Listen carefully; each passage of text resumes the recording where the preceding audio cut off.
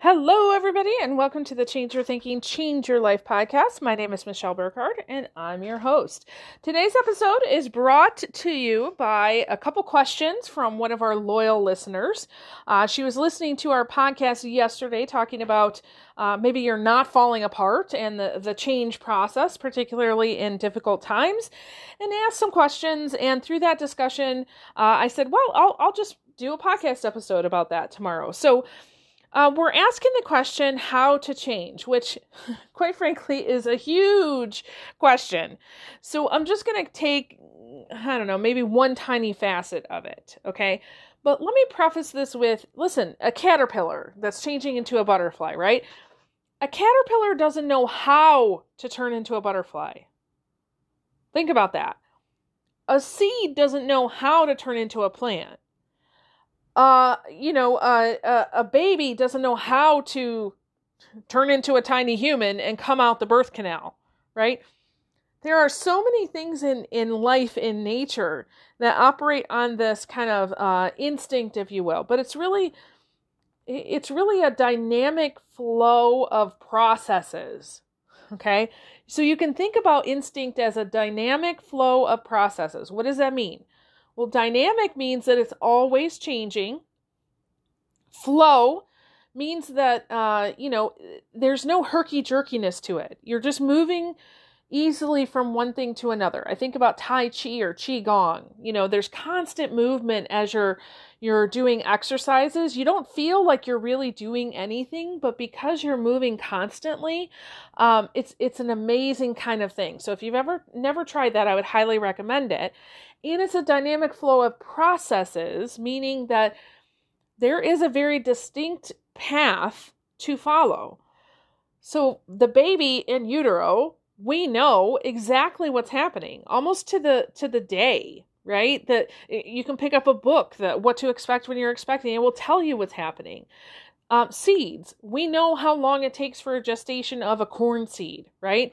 And farmers can tell you about how many days it's going to take before that corn seed can, pop up through the ground.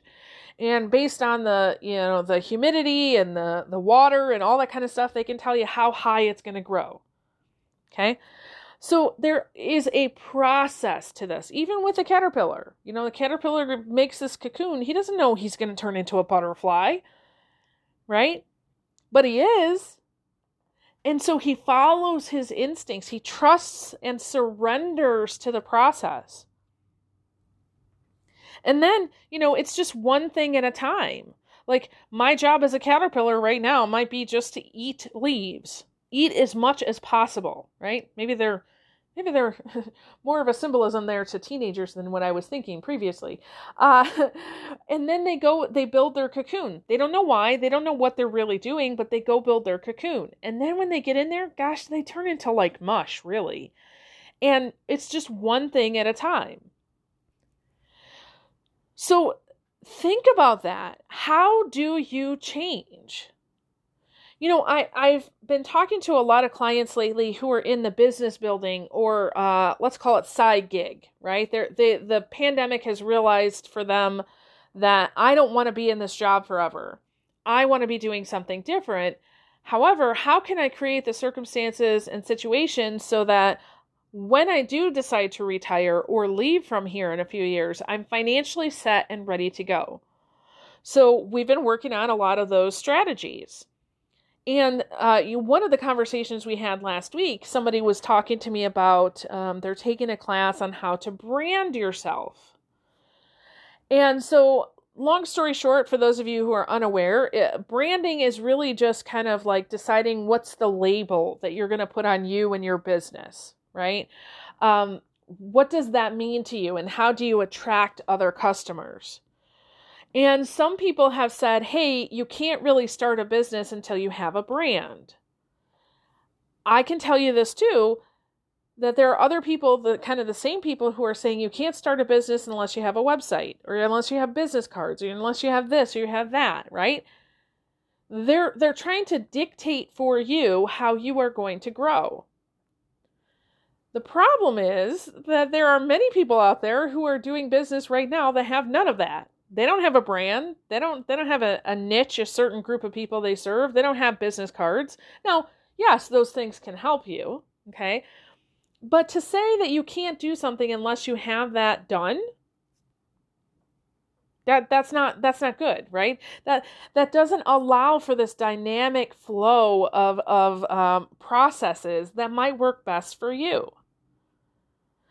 What about in a relationship, right? A friend of mine just got married for the first time a couple months ago, so we've been having lots of conversations, and she said, Michelle, oh my goodness, our relationship is very different now. I'm like, well, yeah, you're married. Welcome, right? And so there's a dynamic flow of processes that happen within a relationship. And she says, man, I don't know how to be married. I said, well, first of all, how would you know how to be married? You've never been married before, right? So how would you know that? It's okay to not know how, but there's also a process, right? So for her, it's how do we create this flow of our life? So their schedule is really important. They're working on 2 different shifts.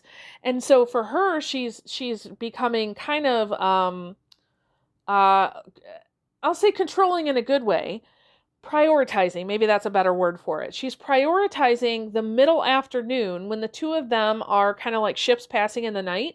There's a 2-hour time block that she's like, no, I'm not doing business during this time because this is the only time I have with my husband, right? So she's figuring out how to be married to this particular person in this particular part of their life with this particular circumstances and situations. Now, somebody else might say, hey, I'm not, stopping work just to be with my husband. Hey, that's on them, right? And what about grief? Grief is a really big time of change. How do you make it through that? Now, it could be grief because you've actually lost a loved one. It could be grief that you lost a job and an income. It could be grief because you lost, your health. Maybe you have a significant illness or injury. Whatever your grief is, same thing applies. You don't know how to go through that. First person you ever consciously lose in your lifetime. So it's not, as a child and you don't really understand what's going on, but the first person you ever consciously lose as a child or as an adult is the hardest one, or the person that's closest to you. So I have a lot of clients that they've lost a parent, somebody very important to them recently. How do you lose a parent? Guess what? You don't know how. You've never had to do it. Listen to your intuition, your gut telling you this is what I need to do. Surrender to the process. The people who have the hardest time with grief are the ones who are denying that grief is even there. Surrender to the process. Take it one step at a time. I know many people in grief, months and months later, they're doing well. And then all of a sudden on a random Tuesday, they're like, what is this? I said, guess what? That's grief. It's coming back, and it's okay. So yes, you don't know how to change, but it's okay if you surrender to the dynamic flow of processes. Now, the one thing that really gets in the way is fear. Because our fear, like I said, just the process of denying that grief is there, that's a fearful response. Our fear can really get in the way. So some of the things that I have actually 4 questions I want to share with you today that really have helped me. So let me see. I'm going to find them in my journal here. Okay. Oh, yes. Okay. So what death or change are you resisting? Okay. So you may be realizing this is not the job for you. And maybe you thought, I'm going to be here for 30 years and you're only 10 years in and you're like, yeah, no. I know of somebody who's recently done that and she thought she'd be there forever. That was her dream job. And she quickly realized, no, that's not my dream job, right? That's a kind of grief. What death are you resisting? She resisted leaving from that place of employment for 2 or 3 years, knowing there's nothing left here for me.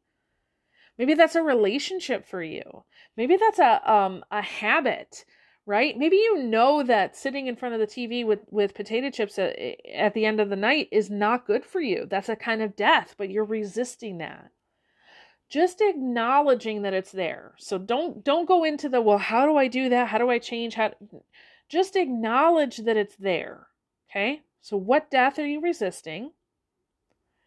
What darkness do you need to bring to your awareness? So, most recently I was working with a client, and she's coming out of an abusive relationship, and she's got a 2-year-old and a 4-year-old. And, as she's going through this process, she's realizing, oh my gosh, I kind of did this to myself. Now, she didn't abuse herself. She didn't, tell her husband to abuse her, but she set up the circumstances with her thinking and her beliefs. She had been trained to kind of attract that into her life.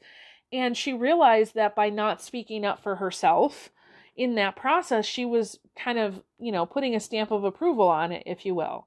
And that's hard. That's darkness. That's like shining a light in her face, right?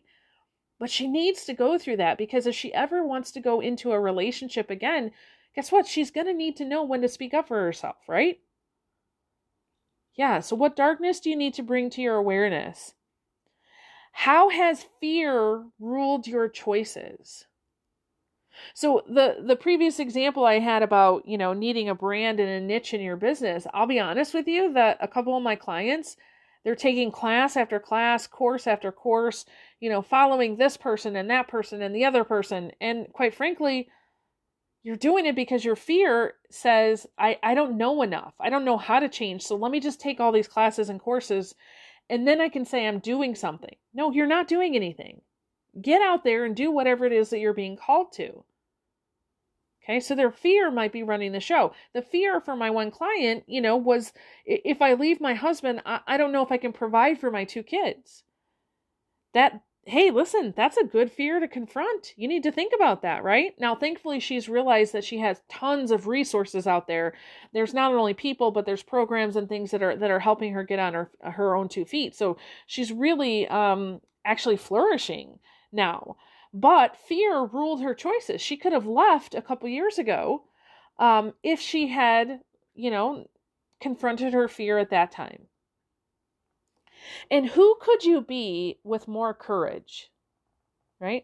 So think about that. Whatever kind of darkness or death or difficulty you're facing right now, who could you be if you had all the courage in the world, right? That's a great question. So, how to change, honestly, again, it's the dynamic flow of processes. It's acknowledging where you're at. It's forgiving and releasing you and anybody else that you need to release. But it's also making room for that miracle by confronting, these are the fears that I might have. However, what could life look like if I didn't have that fear, if I was filled with courage, right? This is how we change.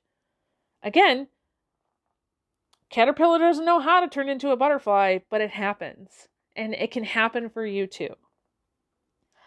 All right. Thank you so much for joining me today. I really appreciate it. And with that, I release you into the wild. Go forth and prosper. Have an amazing day. We'll catch you next time. All right. Bye-bye.